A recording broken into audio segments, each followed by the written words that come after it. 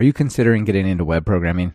Choosing a web framework like Pyramid Flask or Django can be daunting. It would be great to see them all build out the same application and compare the results side by side. That's why when I heard what Nicholas Hunt Walker was up to, I had to have him on the podcast.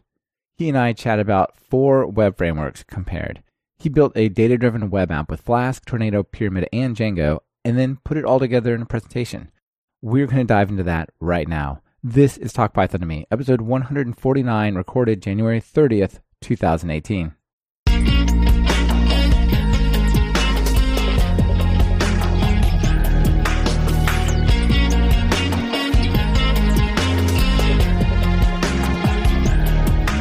Welcome to Talk Python to Me, a weekly podcast on Python, the language, the libraries, the ecosystem, and the personalities. This is your host, Michael Kennedy. Follow me on Twitter where I'm at mkennedy. Keep up with the show and listen to past episodes at talkpython.fm and follow the show on Twitter via @talkpython. Talk Python to Me is partially supported by our training courses. How does your team keep their Python skills sharp? How do you make sure new hires get started fast and learn the Pythonic way? If the answer is a series of boring videos that don't inspire, or a subscription service you pay way too much for and use way too little, listen up. At Talk Python Training, we have enterprise tiers for all of our courses. Get just the one course you need for your team with full reporting and monitoring. Or ditch that unused subscription for our course bundles, which include all the courses and you pay about the same price as a subscription. Once. For details, visit training.talkpython.fm/business or just email sales@talkpython.fm. Nick, welcome to Talk Python. Hey, thanks for having me. Yeah, it's great to be here. It was really nice to meet you last week at PyCascades. That was a fun conference. Oh, man, that was awesome. That was my second Python conference ever, and it was on par for me with PyCon. Yeah, it was definitely a different vibe. It wasn't like a huge expo hall or things like that, but I felt it made up for it in like the richness of conversations. Like you could sit and talk with like 3 or 4 people and like those people were amazing. Right. And the one thing that's been different is like I've done a lot of academic conferences. I used to do astronomy. So I've been to a few like national conferences and I've always missed out on talks. And this is the first conference that I've gone to where I had the actual opportunity to sit and hear every talk. I didn't feel like I missed out on anything. Yeah, and the talks were really good. So congrats to everyone. That's a new conference, and you missed it this year, but it's coming to Seattle next year and then Portland the year after. And it's supposed to kind of go up and down the Cascades and the west coast of the U.S., the mountain range. So it should be a lot of fun. I'm looking forward to going next year already. But that's not what we're here to talk about exactly, although we are going to cover a talk that you gave there, which sort of surveys a bunch of the popular web frameworks. And we'll get into that. So let's start with your story. How did you get into programming in Python? Sure. I had actually, I didn't think I'd ever be programming, ever. I had started doing astronomy back in about 2007, where I just got really interested in how stars lived and died. And so I started doing astronomy, started doing science. It seems like one of the most amazing parts of all science is astronomy these days. Yeah, I mean, there's a lot going on in astronomy. A lot of my former colleagues are doing some amazing work, finding planets, learning about like black holes that we didn't know existed, like all kinds of great things. When I started doing astronomy, I naively thought that I would just be looking through telescopes and taking down notes and, thinking through equations and that kind of thing. I didn't think I'd be writing any programs at all. And so when I got into grad school, even before I got into grad school, I had to learn how to program a little bit, and I used Fortran 77. And I hated it. I hated it. I did too. I had to take it. I was in engineering at first, and they told me, I said, can I please take C++? They said, no, you have to take Fortran. It's the most important language you'll ever learn. I'm like, no. Well, it's one of those things where like when you're in academia and you're an undergrad or you're in grad school, you learn the language that your advisor knows. Exactly. And my advisor knew Fortran, so I learned Fortran. And then when I went, because that was at Columbia, I was in the Bridge to the PhD program there. It's a great program for the sciences. And when I transferred into a graduate program at the University of Washington, then my advisor was using a language called IDL. I forget what it even stands for, but it's a proprietary language. So you have to have a license on your computer to use it. And if you wanted to be able to like do work at home, you have to have a license on your home computer to use it. And so it's a whole lot of stuff with that. You have to be connected to the internet so they can verify your license. Oh, it's that intense. It has like one of the almost like a dongle type thing. No, it's not a dongle. It's more like if you're not connected to the internet, then you can't use the IDL editor. Wow, that's intense. And you can't run your IDL program. That's kind of the opposite of Python. Sucks. Yeah, it's terrible. Yeah, exactly. And so I actually learned Python partially to get away from IDL. It was kind of my way out. I was like, I had been introduced to this language, and I was like, oh, this is a free thing. I don't have to have a separate license to do this. I can install it on any machine. It looks like English. Like this is Yeah. why not? Yeah, absolutely. And so I used Python for my research. I used Python for my homework, and then one of my colleagues at the time, like this, and this is kind of where it really took off for me. He had been doing blog posts about science, and I was like, oh, that sounds cool. I should do that too. And I used Python to help me learn more about the science that I was doing. And I was using the science to help me learn more about the Python that I was writing. And so I kind of got a lot of that practice, after hours, just using Python to answer interesting questions. Yeah, that sounds really cool. It's a very organic story of just like, I kind of just found my way into it, and I just, it sort of grew as you played with it. That's awesome. So, like I said, I'm a big fan of astronomy. Are you still doing that today? You're not, right? You're sort of. I'm not. You took the path that I did. Like, let me work on a PhD and actually do nothing and just go programming with it later. Now I just feel bad, but yeah. No, I know I do too. I kind of looked at my advisors and stuff when I left. I'm like, yeah, I'm sorry, but I'm going. It was tough actually, but I think I'm totally the right choice for me. I don't know about you. Yeah, it was time. I wouldn't make a second choice in a second. I met some great people there, but I'm much happier doing what I'm doing now. Yeah, I feel like the PC experience in all of grad school kind of taught me how to do what I do now, but I feel like I'm applying it in a place that makes a bigger difference for more people. Right. I'm still doing as much reading as I was doing during my PhD program. I'm still doing as much thinking, but it's toward. So one of the problems that I had with the work that I was doing in my PhD program was it was not very easy to explain to other people why it was interesting or important. I knew why it was interesting and important. I love aged stars and seeing how what was happening as they were dying, but in order to explain that, I've got to explain, okay, look, this is how stars evolve. This is what all this stuff means. I've got to apply all this background. Whereas, what I'm doing right now, I'm teaching at Code Fellows, and I can just say, I'm teaching people how to program. I'm teaching people how to make websites. So, the kind of stuff you see like a Google.com or anything.com, I'm teaching people to do that, at least at the basic level, so they can go out into the real world and get a job and do that stuff for real. Yeah, and it's a great experience to help people sort of change careers or advance their career down some other path they weren't doing before. So what is a typical day? So Code Fellows is a boot camp for those who don't know, right? And what's a typical day there look like? Yeah, Code Fellows is one of the coding schools in Seattle. I'm a little biased. I think it's one of the best ones, but I also work here, and I know some really good people. But a typical day when I'm teaching looks like 3 hours of lecture. Let's say I'm teaching one of my Python lectures. It's like, okay, we do about an hour of code review, and then we talk about some topics. We do some data structures.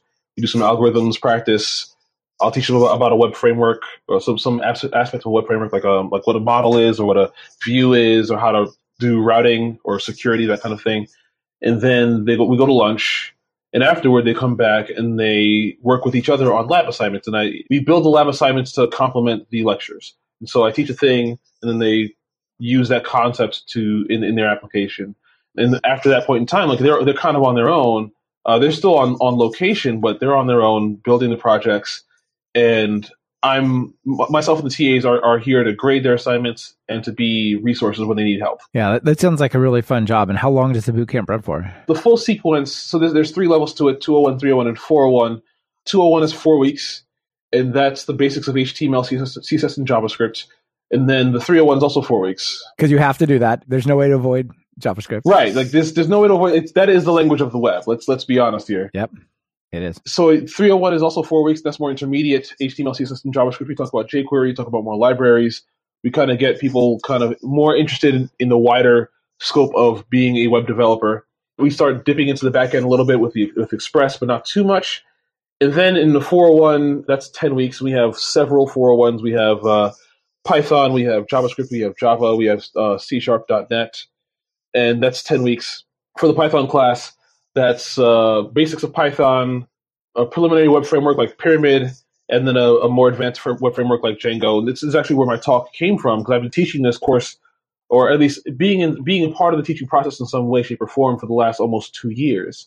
And having all this exposure to it, and I was like, I wonder what these other frameworks look like, because I'd only ever taught, I'd never actually learned Python for web development in my graduate work, right? Like I was doing astronomy, I was doing data analysis. I only learned how to do this stuff on the job. They don't have like web frameworks for machine learning across like that's just, you don't build web apps, right? You do build other stuff. Yeah, it's all custom software. Yeah, exactly. I had never actually used Python for web development, so I only learned this stuff when I was on the job. And so I'd only been exposed to Pyramid and Django. I'd done a little bit of Flask just kind of as a one-off thing, but I didn't really understand what I was doing.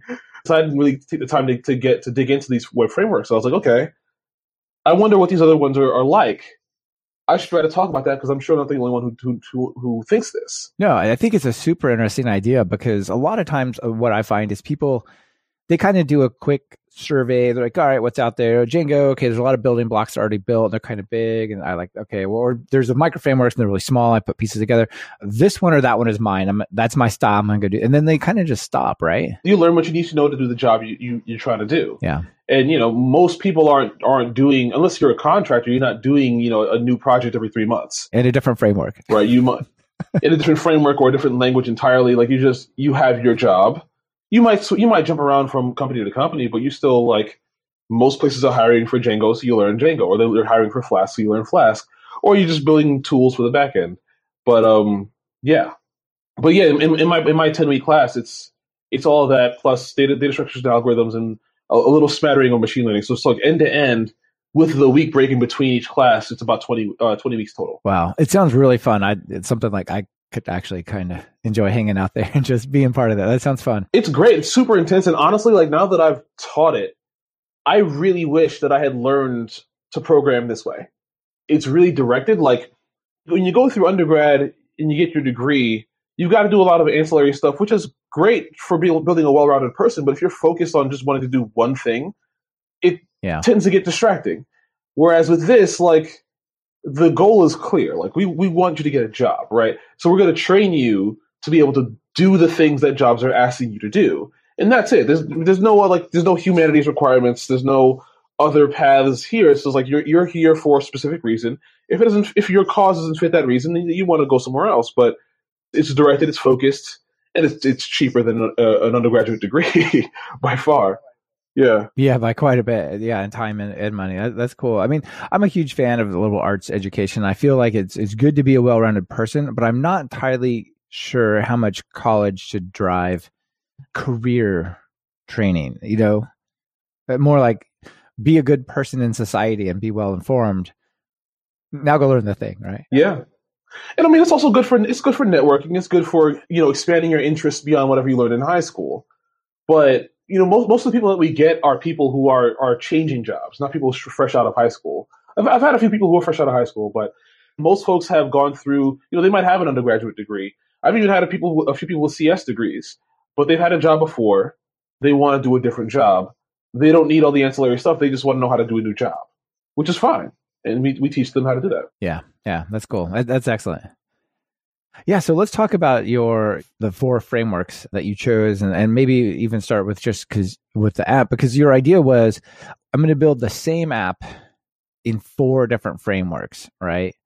So what's the app? Yeah, so the app itself, I tried to keep it as simple as possible while still displaying, the aspects of what a web framework should handle. And so I chose a to-do list, which is, everyone knows a to-do list, so there's not much that needs to be explained in that way. So when I give the talk, it's like, hey, you know what a to-do list is. This app does that. With this application, you can add new users through registration. You can log in, log out. You can add new tasks, edit existing ones, or complete existing ones. You can even delete them if you want to. And so that's just kind of the backdrop for investigating how these 4 frameworks work. Yeah, that sounds pretty simple, but actually it touches on a lot of stuff. You've got a data access layer, you got a database, you've got forms because you got to post back information to register. You've got secure user management. There's a lot of stuff actually going on there. Oh, absolutely. And I didn't get to go into all of it in my talk. I didn't even get to finish writing all the code just because time got away from me. But it's not just, I'm going to send some data somewhere and it gets handled. It's okay, how exactly is it being handled? What exactly am I handling? And how is every web framework supposed to be doing it? And so when I originally wrote this talk, it was looking at each aspect of a web framework across all 4. And then I revised it to look at each web framework one at a time, doing all the things that the app requires. So I started with Flask, and the setup and installation, and then getting things up and running, configuration, and then how to make a view. So like a view is just a function that handles a request, so an incoming HTTP request, and sends back a properly formatted response. And the benefit of web frameworks, and this is definitely something that my students learn because I have them build a web server from scratch as part of the course, is that you don't have to worry about a lot of the stuff that goes into building a response or parsing an existing request. Like there's so many different ways that an incoming request can go wrong, and you don't have to think through all that logic. You want to think more about how your app is supposed to work. Right. You could open a socket and just go to town on that thing, right? But right, splitting strings and using regex to find different parts of the request headers and all that stuff, but no one wants to do all that. No. Something that's already pre-built, and people smarter than myself have done it. So why should I do it myself? Exactly. And there's people actively working on it. So the 4 frameworks you chose Flask, and then Tornado I thought was an interesting option. Yeah, I had heard about Tornado, and I didn't have any idea what it looked like, what it would do. But I heard the word async, and I was like, that should be useful. That sounds fun. Yeah, that sounds really fun. That's cool. So yeah, I'll dig into it. Yeah, and you've got Pyramid and Django. So those are the 4. And let's start with Flask. It's on the smallish side, right? It doesn't bring a lot to the table. It's one of these micro frameworks.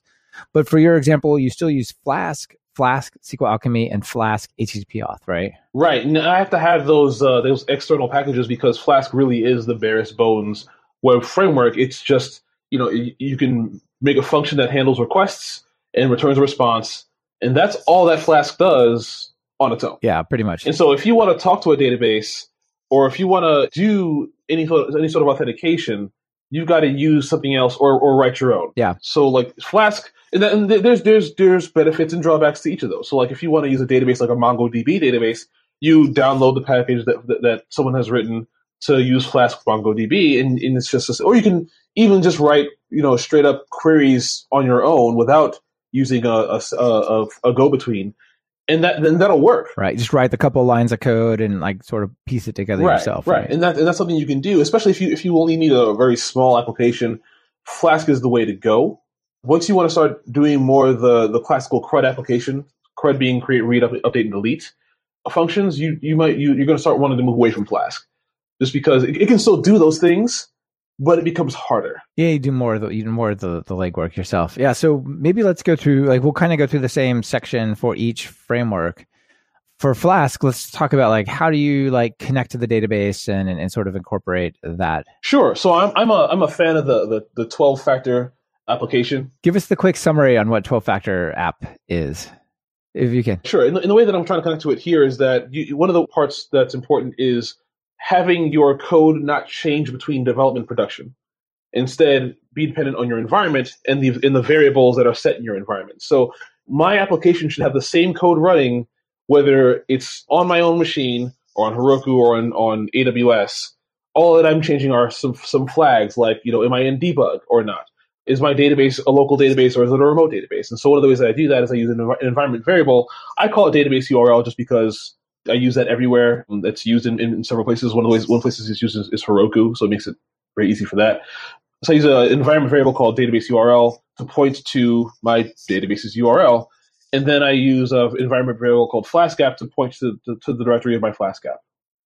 And then I put all my working code in that the location of my Flask app, that app.py file. Right. Yes, you just have the app.py, and basically you could just use flask-SQL Alchemy. And what is that like? Is that integrated? It creates a sort of a base model, right? If you do SQL Alchemy on its own, you've got to create the declarative base and do all of that stuff. And so the Flask SQL Alchemy kind of does a little bit of that work for you, right? Yeah, Flask SQL Alchemy takes care of a lot of that work for you. It just gives you this model object that you use that includes the declarative base and all the SQL Alchemy machinery, but just let you focus on building the actual objects that you want to insert into your database. And it also does a nice thing for you where it includes a method. I guess it's not a method. It's an attribute on the model object that you create that will talk to the database for you, so you can query for one object by just saying, object name.query.all, and that gives you all the instances of that object in your database. Oh yeah, that's really cool, because otherwise you have to create a session and then use the session to create the query.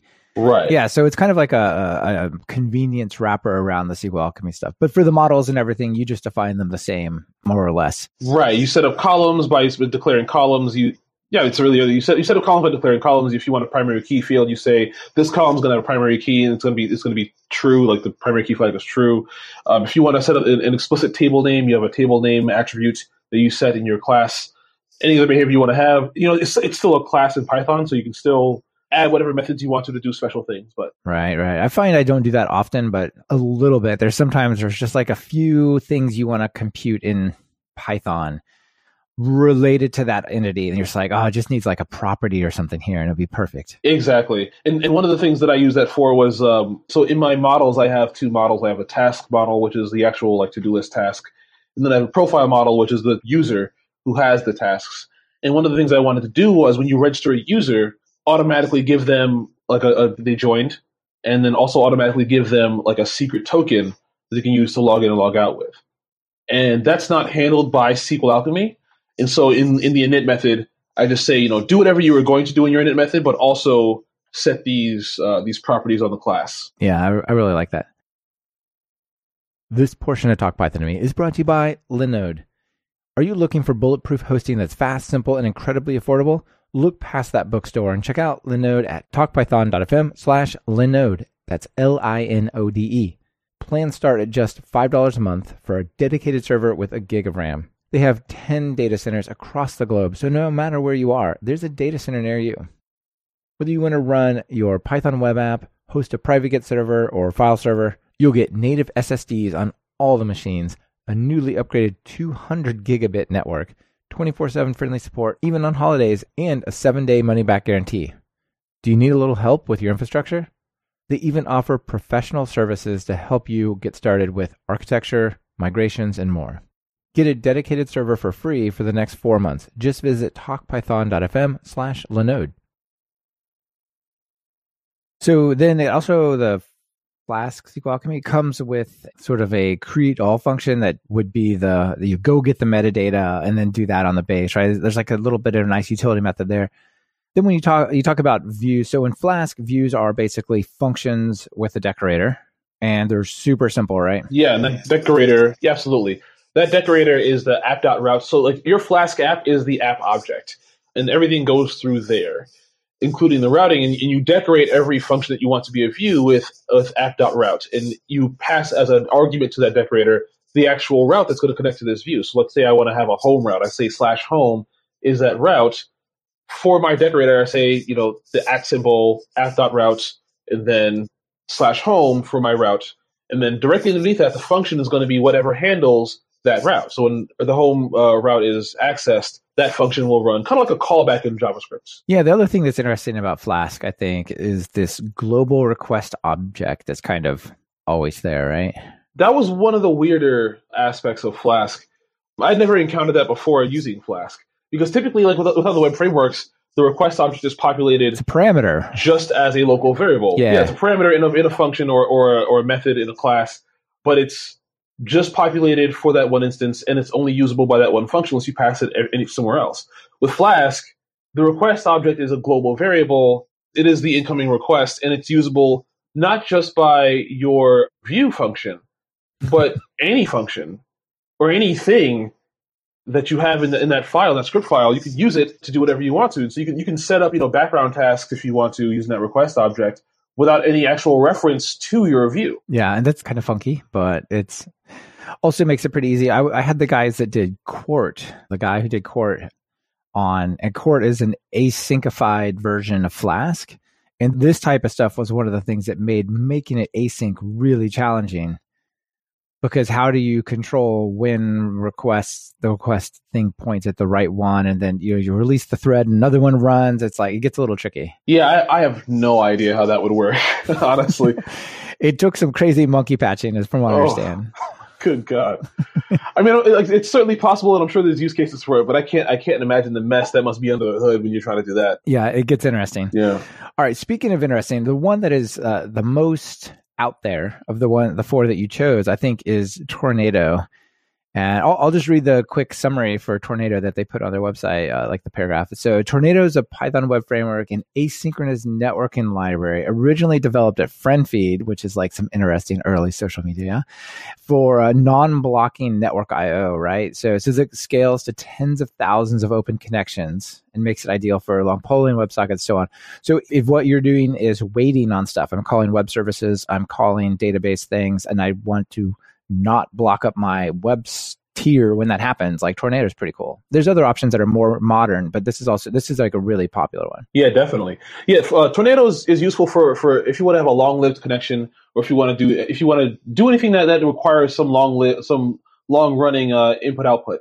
This particular use case, this to-do list, is not the best place for Tornadoes to be used. It's still like you don't need to do async stuff with Tornado. There is no, you can use it just like a Flask or like a Django. It'll work the exact same way. It just handles requests and sends back responses. But if you do have a long-running task like a database query that's going to take a while to aggregate some data, or maybe you need to send a request to somewhere else, you can set up your views as coroutines that'll run in their own time and still free up the web service to handle other requests or do other operations. And it's really cool that way. And it's actually fairly simplified, where all you really have to do is know exactly which part of your code you want to or which will be long running. You set that up as being what's called a future object, something that's going to be running in the future, and set up the method as being a coroutine. Tornado will handle all the rest. You don't have to worry about the event loop. You don't have to worry about most of the other asynchronous issues.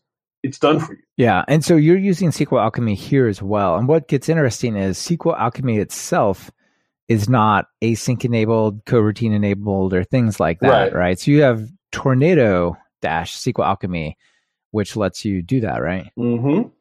And the way that it does it is by setting up a context object, so that in that context you have access to this session, and then whatever you would do with that session gets handed off as a task to your async event loop. And so you hand it off to the event loop, your event loop continues to run, and you're not necessarily waiting for that process to finish before you handle your next request. It's just that when that process does finish, and the event loop is aware of that, then that response to that specific user is sent back as it needs to be sent back. The thing that it's not doing for you is, like, if you have some long-running computation, that's not going to be handled by Tornado. It's really just for input-output from some external service or from some client. Right, exactly. You've got to have one of those things to make a future and wait upon it, right? And if that's just compute, it's just going to block up the same thread anyway. So that's an interesting thing. Like I was never actually trained in understanding async, and so it's pretty mind-bending the more you dig into it. Yeah, it really is. It really is. It was interesting, and this goes back to PyCascades, where like I had kind of like dipped my toes into it with Tornado, but I was like, oh, I don't really know that much. I know I can decorate this method with coroutine. It'll make it a coroutine. And then I got the privilege of being able to sit next to Guido during the speakers dinner after the first night. And he talked to me for a while about like how async works. And I still didn't quite fully grasp it. But it was really interesting in how Python is still being a single-threaded process, but it's handing off tasks to be working in the background. And then I had tweeted about like, okay, I'm really gonna be serious about learning about this async stuff. And he tweeted back at me, and he was like, "Hey, you want to check out this book?" And it's been great thus far. I've been reading. I read through it about this one chapter in this book about twice now. I'd say my understanding is at about 25% level. That's awesome. What was the book you recommended? It was let's see if I can. I don't have it on this machine. Do I? Let's see. I'm gonna look for it, and if I find it, I'll send it to you. Yeah, we'll put it in the show notes or something like that. Yeah, sure. Absolutely.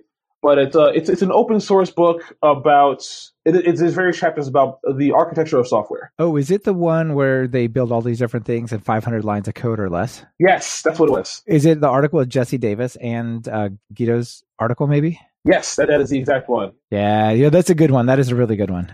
A web crawler with async I/O coroutines, and it actually builds up what a coroutine is from ground level. Like it starts with your blocking sockets. And then it's still sockets, but non-blocking sockets.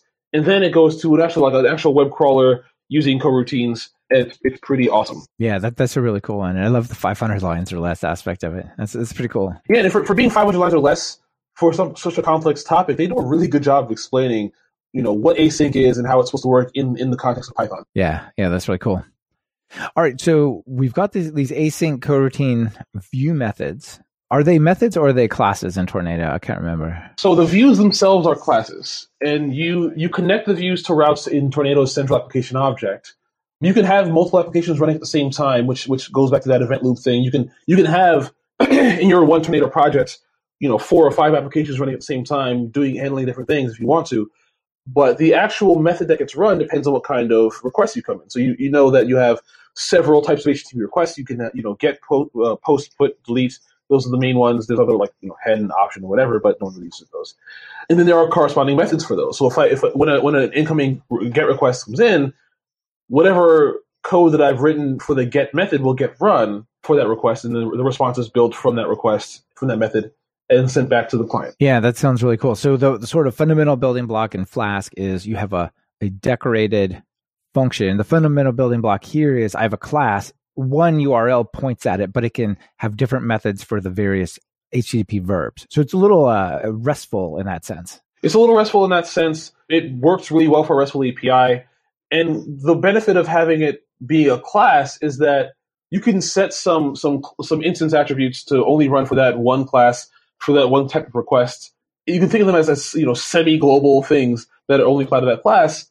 And then you can have other methods in that class that work just for that class and whatever you want to do with those methods for those specific kinds of requests. In this particular case, the to-do list, I add some methods to some base request handler for constructing responses, for setting default headers, for converting incoming data from post requests into Unicode, because they come in as bytecode instead. Byte strings instead. It's really simple. It's just a method in a class. Yeah, that's cool. I find that that's a really nice design pattern because there's probably like 5 or 10 things like every web method wants access to. And if you put that in a base class and bundle it up, that's sweet. And that was very simple to do. Yeah, cool. And then for the SQL Alchemy, even though it's the Tornado SQL Alchemy, you still basically define it exactly the same, right? The declarative base and all that. It is almost the exact same thing as Flask. In fact, when I first written the project, I wrote it in Pyramid. And then when I was going through Tornado, I was like, I could just copy and paste everything I wrote for Pyramid into Tornado and copy and paste everything I wrote for Pyramid into Flask, because it's all SQL Alchemy under the hood. And that's one of the things I like. Like if you have an ORM or like I use Mongo a lot, so an ODM that you really like, they kind of are portable, right? You learn the data part. It's almost like the 12-factor app idea that you were talking about. Like you understand this part of your architecture independent of the framework. Right, like the pieces you put them together, they're not like locked, and they're not like the one and the same. Unlike say Django, which we'll get to in a second. Right. Right. Well, yeah, that's the benefit of using things like Pyramid or Flask or Tornado. They're similar in the way that there is some basic framework, but all the rest is just building. It's just Legos. Yeah, it's all the same stuff. Nice. So let's move on to Pyramid. I think Pyramid lives somewhere in between Flask and Django, maybe a little closer to the Flask world, but I really like their philosophy. They're the start small, finish big, stay finished framework. And they say their philosophy is it should be very quick and easy for you to learn to start with a web framework. But the stuff that you need as it grows more complex is just there. And so that's kind of a nice philosophy, I think. One of the things that was nice about Pyramid is that, so I use the cookie cutter template for building a Pyramid application, where cookie cutter is a CircuitPython package that you download and then you point at a repository to copy over some files for you to build your application. There are cookie cutter templates for Flask, Tornado, and even Django. I didn't know how to use those as well as I knew for Pyramid, so I just used the one for Pyramid. Yeah, it's the official way to like get started with Pyramid, where the others you theoretically could use cookie cutter, but it's like there's some other sort of official starting point. Yeah. And actually, so it's interesting that you say that, because when I first started teaching Pyramid almost 2 years ago, cookie cutter was not the way to do it. It was I was using Pyramid 1.8. Yeah, it's pcreate. Like when you install Pyramid, it installs for you a command. It's actually still there in the current version of Pyramid. Yeah. If you still want to use it. I think it delegates to cookie. It just is a wrapper around the cookie cutter now, I think. Oh, is it? I haven't actually looked at it. I think so. I'm not entirely sure either. That makes sense. Okay, cool. But yeah, like the pcreate command would say, okay, you want to create a Pyramid application. You want it to do certain things. And there are various templates you can use. The basic Pyramid template says, okay, you have some main function, which is your main configuration. Maybe you want to hook up some views. Maybe you want to hook up some routes. Whatever, we got you. With the SQL Alchemy cookie cutter template, it says, oh, you want a database? Well, instead of having you write your own, because we know you don't know what you're doing, we're gonna we're gonna give you a script for initializing your database. Here it is. It's called Initialize DB. It does exactly what you think it's supposed to do, without you worrying about the actual implementation details. One of the things that I wish they had was an Alembic template. Maybe they haven't one now. I haven't tracked in a few months, but that'd be cool too, because one of the things that's hard to teach when I'm doing Pyramid is, you can actually, if you know how to use Alembic, you can set up these things called migrations, which are snapshots of your model as you change it over time, and that's a lot easier and better for production than just destroying it all and rebuilding it from scratch every single time you want to make a change. Yeah, the migrations are where that get tricky, and so the fact that if that were built in, that would be sweet, right? Yeah, and I'm sure that at this point in time, someone's done it. I just haven't looked. Maybe. I mean, one of the things that you could do for your courses is you could take one of these cookie cutter templates and make one that's like a little more focused on what you guys are trying to end up with the end goal. Like I have my Python for Entrepreneurs course, which has just a crazy amount of different things brought into it, like Bootstrap set up in a certain way and all sorts of templates. And so I actually created a cookie cutter template that is like if you wanted to take what we built through the 20-hour course and start a new project from it, you would just run that new cookie cutter template and like you would start basically at the end of the course. Yeah, that's awesome. Yeah, it's really fun. That's a great idea. Yeah, it's really like you teaching the same thing. It's similar things. You could help yourself by like tweaking one of these and forking it. Yeah, I think that might be a thing that I do in the future. I have been trying, like as I've modified the course. So it's worth noting that I wasn't the one who created the course. The course was created by this awesome guy, Chris Ewing, great developer, great friend, extremely smart, and he created the course with Pyramid in there. He had done Flask before, but he decided to go with Pyramid instead, as just kind of a more basic web framework that can do a lot. And his idea was to not have the things that they learn be too heavily tied to just the course that we teach. Because when they get out in the real world, they need to be able to understand what's happening and not just fall back only onto what we taught, but be able to build up from scratch whatever they need to build up for whatever job they have. The benefit of using someone else's cookie cutter template is that someone else has done it. It's more likely to be used widely if someone's building a project, and they can kind of just they can feed directly into that pipeline. But I think now that you mention it, I'm gonna see if there's an Alembic template out there for Pyramid, and if there isn't one, I might actually try to write one. Yeah, it'd be really cool. It would be useful. Yeah, I don't mean to derail you, but I do find these cookie cutters are really interesting to roll with. So this is how you get started in Pyramid, and let's say the terms of views, the default fundamental building block is very much like Flask, right? Oh yeah, it's just a function with a decorator. The difference between Pyramid and Flask is that your decorator, so your routes in Pyramid are separate from your views. They are just a listing of routes you can put them in a separate file, you can put them in your main configuration directly, and they have a name. So like, again, the home route, it would be called home, and then the actual pattern that's supposed to be matched to go to that route. And then your view has this view config decorator where you say, okay, here's the name of the route that I want you to connect to. Here's also the way in which I want you to render the response of this view. There's several options. One of those is JSON, so I can take my response, like if I pass a dictionary to my return value, then my response will just be a dictionary, and that's JSON serializable. Or I can use a template, like a Jinja template or a Chameleon template or any other template system that I want to, and just pass my response to that template, and Pyramid will build the response for me and send it back to the client. You can also go with the Tornado style and create these like handler classes that get one URL. They're called view classes, I think. You create handler classes. There's like a whole bunch of different ways. And I think that's one of the challenges with Pyramid. It's the framework I like most. My web apps are built in it. But I do feel like there's all these different ways to do the same thing. So I'm never like, am I doing it the best way?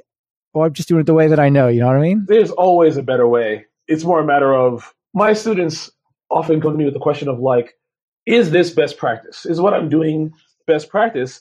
And my response is always, well, best practice is oftentimes just defined by the person who's paying you.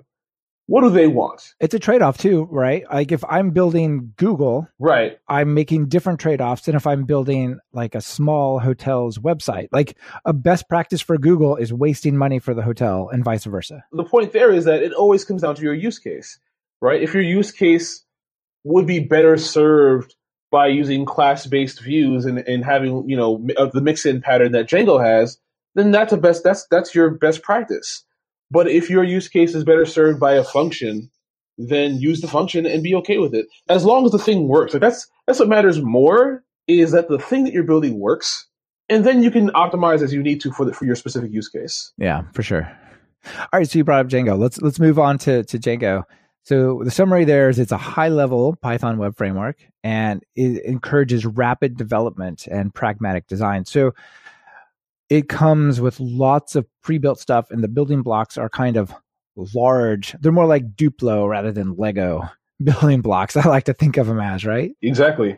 I mean, I would even say like they're more like, if you know, like Power Rangers, you know, where the robots come together to make one larger robot. That's what I like. There's still machinery in the individual robots, but their job is not to be inspected individually. Their job is to make one larger conglomerate. And yeah, one of the things that Django doesn't say in their description is that it is extremely opinionated about the way that things should be done. And so, yes, there are function-based views in Django. There's also class-based views in Django. There's, you know, the ability to talk to a database in Django, but the database you're talking to should probably be a SQL database. And the way that you build models in Django, at least through the tutorials and the documentation, assumes you want rows and columns. There are ways to incorporate a thing like Mongo into a Django application, but that takes a lot of extra legwork that you may not want to do. You're kind of fighting, you're going against the grain a lot of times, even though it's possible, I feel like. Django, it encourages rapid development as long as you want to do things the Django way, which is oftentimes a good way to do things. But if you want to go outside that norm, you're going to have to pull apart some code to do that. I think Django is good. A lot of people use it. It certainly seems to be super effective for people who want to kind of get started quick and stuff. I personally lean more towards the micro framework because I want to pick that little data access layer and that little bit over here and just put it together, you know, but I think that's just my personality. Yeah, but if you want to start quick and build big to start, then Django's pretty much the way to go. Yeah. So in here, you design the models differently in a similar but different way because you use the Django ORM, not the SQL Alchemy style, right? Where the SQL Alchemy style has you inherit from this thing called the base. It's actually fairly similar with Django. When you're building a model, you inherit from Django's own base model, which handles the database interaction layer for you. And then instead of having columns or column objects, you have field objects, but it's still the same thing underneath. One of the benefits of using Django's fields is that there are some specific keyword arguments you can set for specific fields. One of my favorites is the auto now add that comes with the datetime field, which says, you know, when you create a new instance of this object, then I'm going to just set the date time on, like, for now. Whatever now is, that's the date time on this field. Yeah. And you could do that with SQL Alchemy, but it's easy to make mistakes on it, right? Like you could say, instead of saying the now function, you say now with parentheses, and you get like every model is marked at the time that when the app started, whether it was inserted, you know, funky stuff like that. Exactly. One thing that's always kind of put me off on Django is the way you define URLs is like regular expressions. That's always sort of driven me crazy. Yeah, I mean, to a degree, you do that in Pyramid as well if you want to have any variable routes. Right. If you want to, you say this can only be an integer. Right. Here, right? You say the variable name, but if you want to constrain it, then it's a regular expression. Up through Django 1.11, I'm not sure if that's still the case in Django 2, actually, because they have the pattern now. They changed it. They changed the new pattern to make it a lot nicer. Up through Django 1.11, which is what I built the app in, is you have to have a specific regular expression to be matched for your pattern. And the way that you, like, the whole pattern itself is a regular expression, not just the variable part. Whereas with Django 2 now, it's a little bit more natural, a little less nuanced for just regular expressions. You can still do the old way if you want to, but they're encouraging you to use the new pattern that isn't a regex unless you absolutely need it. Yeah, so instead of having like a regular expression for the integer, you know, you just say angle bracket int colon, you know, so nice. Right, but if you want an integer that's only, you know, that must be 4 numbers long, then you want to get more into doing regular expressions. Yeah, that's cool. All right, so you went through this whole experience. You went through these 4 frameworks, and to be honest, you just scratched the surface. There's a bunch more web frameworks. Like there's Bottle, and there's WebPy, and there's CherryPy, there's Sanic, Twisted, and CherryPy. Port, like, there's Hug, which is apparently a web framework. There's it's which is based on Falcon, which is another web framework. It's like, oh my gosh. So just to like, on one hand, this is just a sampling but it is a sampling of the major elements of the Python web framework. So what are your takeaways here? My takeaways here for these four specifically, because I just didn't have the time to dig into any other ones. Well, and it's a talk. Like, how many more could you have actually presented in like 35 minutes, right? Right. I mean, when I gave my talk, it was at 25 minutes, right? And even with just these four, and with just a little bit of detail that I gave for each one, I still ran over time and had to get cut off toward the end. They're shaking that red thing at you like, oh, you're over time. Yeah, exactly. But my impressions were as follows. For Flask, like Flask is good for small tasks or tasks that don't require a database. You can still do database stuff with Flask, but it becomes harder. So if you're going to start small and stay small and be simple, Flask is the way to go. It's really quick to get up and running. It's really simple to put together, and you can think more about the actual implementation of some of the logic you want to do. Pyramid is great if, as the slogan says, if you want to start small but you anticipate getting larger. Pyramid is great for that. If you anticipate getting larger and you still want to know what's going on, you want to have a hand, and you still want to have that do-it-yourself feel. Pyramid will give that to you. But it also hand you some of the pieces to work with, so you don't have to do too much thinking for yourself. Tornado is kind of like an in-between between Flask and Django. It can do Flask stuff if you want to do Flask sort of stuff. It can do Django sort of stuff if you want to do Django sort of stuff. But it's specifically good for any sort of asynchronous work you want to do, or if you want to build a chat room, that's good for Tornado. If you want to have access to more of the bare networking layer of a web framework, Tornado is good for that as well.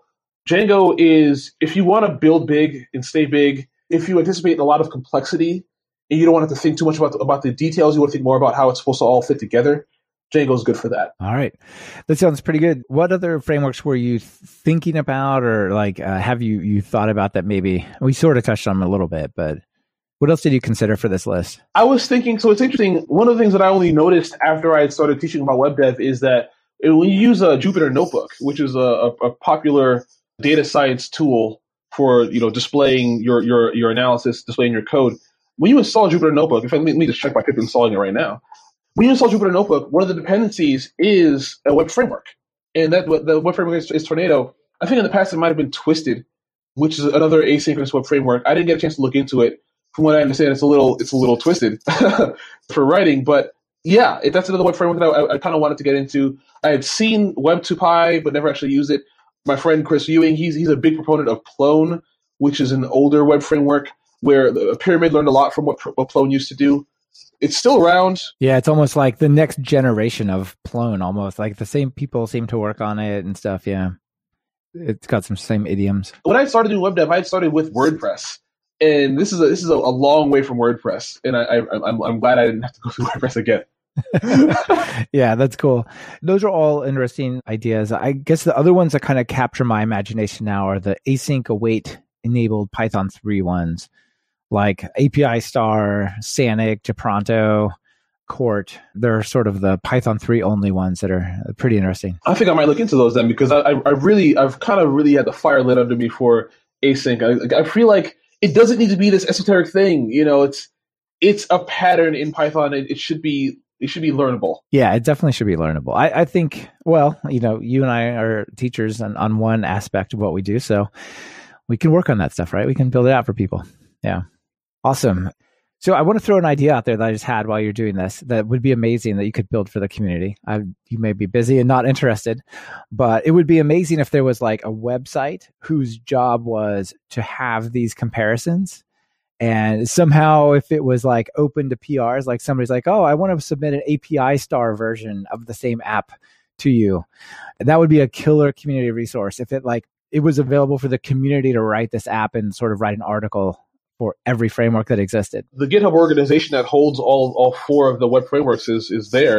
I'm perfectly happy to have PRs for that. Yeah, that's actually a pretty good starting point, isn't it? So we'll be sure to link to your repo for this in the show notes. If people can, are you open for people to do PRs for you, to do another one? Sure. Yeah. Oh yeah. All right. So we talked about the web frameworks. We talked about your boot camp. What else have you got going on that you want to chat about, that you like to let people know about? Yeah, absolutely. If you're in the Seattle area, the meetup group Puppy, Puget Sound Programming Python, is really awesome. I've been lucky enough to be involved with them for the last about year and a half or so. And They're really open to new people, to new developers. In the last year or so, we have a Slack channel. We've started the Q&A channel in the Slack team for people to just ask questions. We kind of have our own little Stack Overflow going in there, and also just random stuff. If you have pretty much like whatever interest you have, the organizers, Don and Alan, two of the people who help put together PyCascades, they are always open to new ideas, to fresh ideas, to people who want to get more involved. So that's been cool to be a part of that. I've been really lucky there. Yeah, that's really great. And Puppy seems like a good organization. What was surprising to me is how many people from Seattle and Portland we met in Vancouver. Yeah. Right. We left the country to meet people just down the street. It's time and opportunity, right? Like the conferences bring people together. But when you're at home, you have your work schedule, you have your home schedule. Like I have a kid, I can't even go out that much anymore. I know. I have 3 kids. It's like, go out at night? What are you talking about? Like, it's super rare that I can go just hang out at like some tech evening event, right? Exactly. My wife's teaching or something. I got to be home. Right. Like if I'm going to go to Puppy, I need to know like 2 months in advance. So I can warn my fiance. I can warn her again 2 weeks later and warn her again 2 weeks later after that. I'm going to be going to this thing. We have to get a sitter, or like, you have to stay home. Something's got to happen so we can. There's a lot of logistical stuff going on in there. Right, but you go to a conference, you've already stepped away from that. You've created that space, and so it's easy to meet people, right? I'm here for this one specific reason: just learn about Python and meet people. So that was cool. And actually, through Puppy, one of the things that I'm trying to do in the coming year is to be more of a mentor. I've been the beneficiary of some really awesome people who have been mentors in the short term or the long term, to give me advice. Every once in a while, give me some advice or help me deliver through a process. And I kind of want to give that back to the community. And so as a teacher for the last 2 years, I've been able to graduate about 100 or more people from the Python program. And I kind of want to get back in touch with those people and kind of figure out like what they're doing, what they're working on, where they're heading in their careers. Maybe if I can, even if it's not a mentorship position, more like a accountability partner, help them move forward through their careers. I like being able to have a hand in developing talent in the same way that people help me develop my talent. It doesn't take a lot of effort on somebody who's experienced on their part to just give a little bit of guidance. Yeah. Because when you're new, you just look around. It's even like it gets worse every day. There are more frameworks. There are more languages. There are more libraries. You're like, I have no idea what to do. I know I want to learn this stuff and I want to accomplish this, but where do I start, right? Like, how do I go about this? And so you can give them some guidance. It goes beyond that too. It's like, I never thought about giving a talk at a conference, or I never thought about giving a talk at a meetup. I hadn't thought about giving a talk at a meetup until my friend Chris said, "Hey, you should give talks at meetups." And I was like, "Oh, I can do that. That's a thing that I can do." Yeah, there's no gatekeepers. You just have to decide that you can do it. Then you can do it. Exactly. There are going to be some things that I'm aware of that people who are my former students are not aware of. Like, if there's a panel going on, like, "Hey, you should be on this panel. Or you should attend this panel. You should meet this person. You should go to this coffee meeting and see these people and be aware of these concepts, of these environments." Because I've been in a lot of different spaces in the last, let's say, like 10 years or so. And what I've noticed in each of those roles has been that most of the work isn't just being in the right place at the right time, or meeting the right person at the right time. And if you never meet that person, or if you're never in that place, you don't even know that those opportunities are there to be taken advantage of. Like, I've been able to make some great contacts at Facebook just by going to a hackathon once and chatting up one of the organizers of the hackathon. Or Twitter has been an amazing resource to meet people, see what they're into, learning about other things going on in the field of Python development, just being aware, being around, and being able to help new people get into that community. Yeah, I find that a lot of these little hands that you offer to people to help them actually come back in unexpected ways. And, there's a lot of karma in the world in that sense. Oh, absolutely. Absolutely. Like, I never would have gone to my first conference as an astronomer if my advisor never told me about that it existed. Yeah. And then I wouldn't have met the person who introduced me to Marcel Agueros, who runs the Bridge to the PhD program at Columbia. And if I'd never gone to that, I would probably never be here in Seattle doing Python instruction at Codefellows, because I never would have gone for a PhD at UW. Like, there's so many things in the chain of events that could have gone a different way if I had just been in the right place at the right time or talked to the right people. I think the big takeaway here is you can't too deeply overthink these little variations, because like your life could be so different. Just, sort of chaos theory, right? Butterfly wings type of thing. Absolutely. Yeah. Cool. All right. Well, I think we're getting close to the end of our time together. Let's, let me hit you with the 2 questions that I always put at the end. So if you're going to write some Python code, what editor do you open up? My first instinct is Sublime Text, but I've been going more toward Visual Studio Code in the last week. Okay. Yeah, nice. Visual Studio Code with a Python plugin is quite nice. Oh, yeah. I use Visual Studio Code for like, if I just want to open up one file and stuff. If I'm doing a big project, I usually use PyCharm, but I definitely like Visual Studio Code as well. All right. And then notable PyPI package. I love the requests library. I also love Beautiful Soup. And then Pandas, when I was a researcher, Pandas changed my life. Like how I did research, how I did analysis. I was using NumPy and NumPy arrays. Pandas all the way. Oh, that's awesome. Yeah, Pandas is really, really cool and important. And to me, requests in Beautiful Soup literally feels like magic. Like there's this web page with stuff, and then I write like 5 lines of code, and then I have it like in structured data on my machine. I'm like, that just blew my mind that just happened, right? It is really cool. Oh, yeah. All right. So final call to action. People are excited maybe either about checking out these web frameworks, your project, or maybe even your bootcamp. What do you say? If you want to talk to me, the easiest way to reach me is on Twitter. It's just @NHunWalker. I'm on there literally all the time, probably more than I should be. If you're interested in learning how to code, CodeFellows is a dope place. If you're in Seattle or in Portland, CodeFellows, great place to learn JavaScript, Java, C# or Python. They have some really dedicated instructors who are they're really focused on getting people into careers as best as they can. All right. Awesome. Well, Nick, it's really been great to share the 4 framework comparison with you and the stories. Thank you so much for being on the show. Yeah, thanks for having me. I hope this was helpful to somebody. Yeah, I'm sure it will be. All right. Bye. Bye. This has been another episode of Talk Python to Me. Today's guest was Nicholas Hunt Walker, and this episode has been brought to you by Linode. Linode is bulletproof hosting for whatever you're building with Python. Get 4 months free at talkpython.fm/Linode. That's Linode. Are you or a colleague trying to learn Python? Have you tried books and videos that just left you bored by covering topics point by point? Well, check out my online course, Python Jumpstart by Building 10 Apps at talkpython.fm/course to experience a more engaging way to learn Python. And if you're looking for something a little more advanced, try my Write Pythonic Code course at talkpython.fm/Pythonic.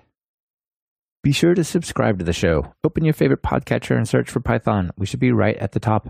You can also find the iTunes feed at /iTunes, Google Play feed at /Play, and direct RSS feed at /RSS on talkpython.fm. This is your host, Michael Kennedy. Thanks so much for listening. I really appreciate it. Now get out there and write some Python code.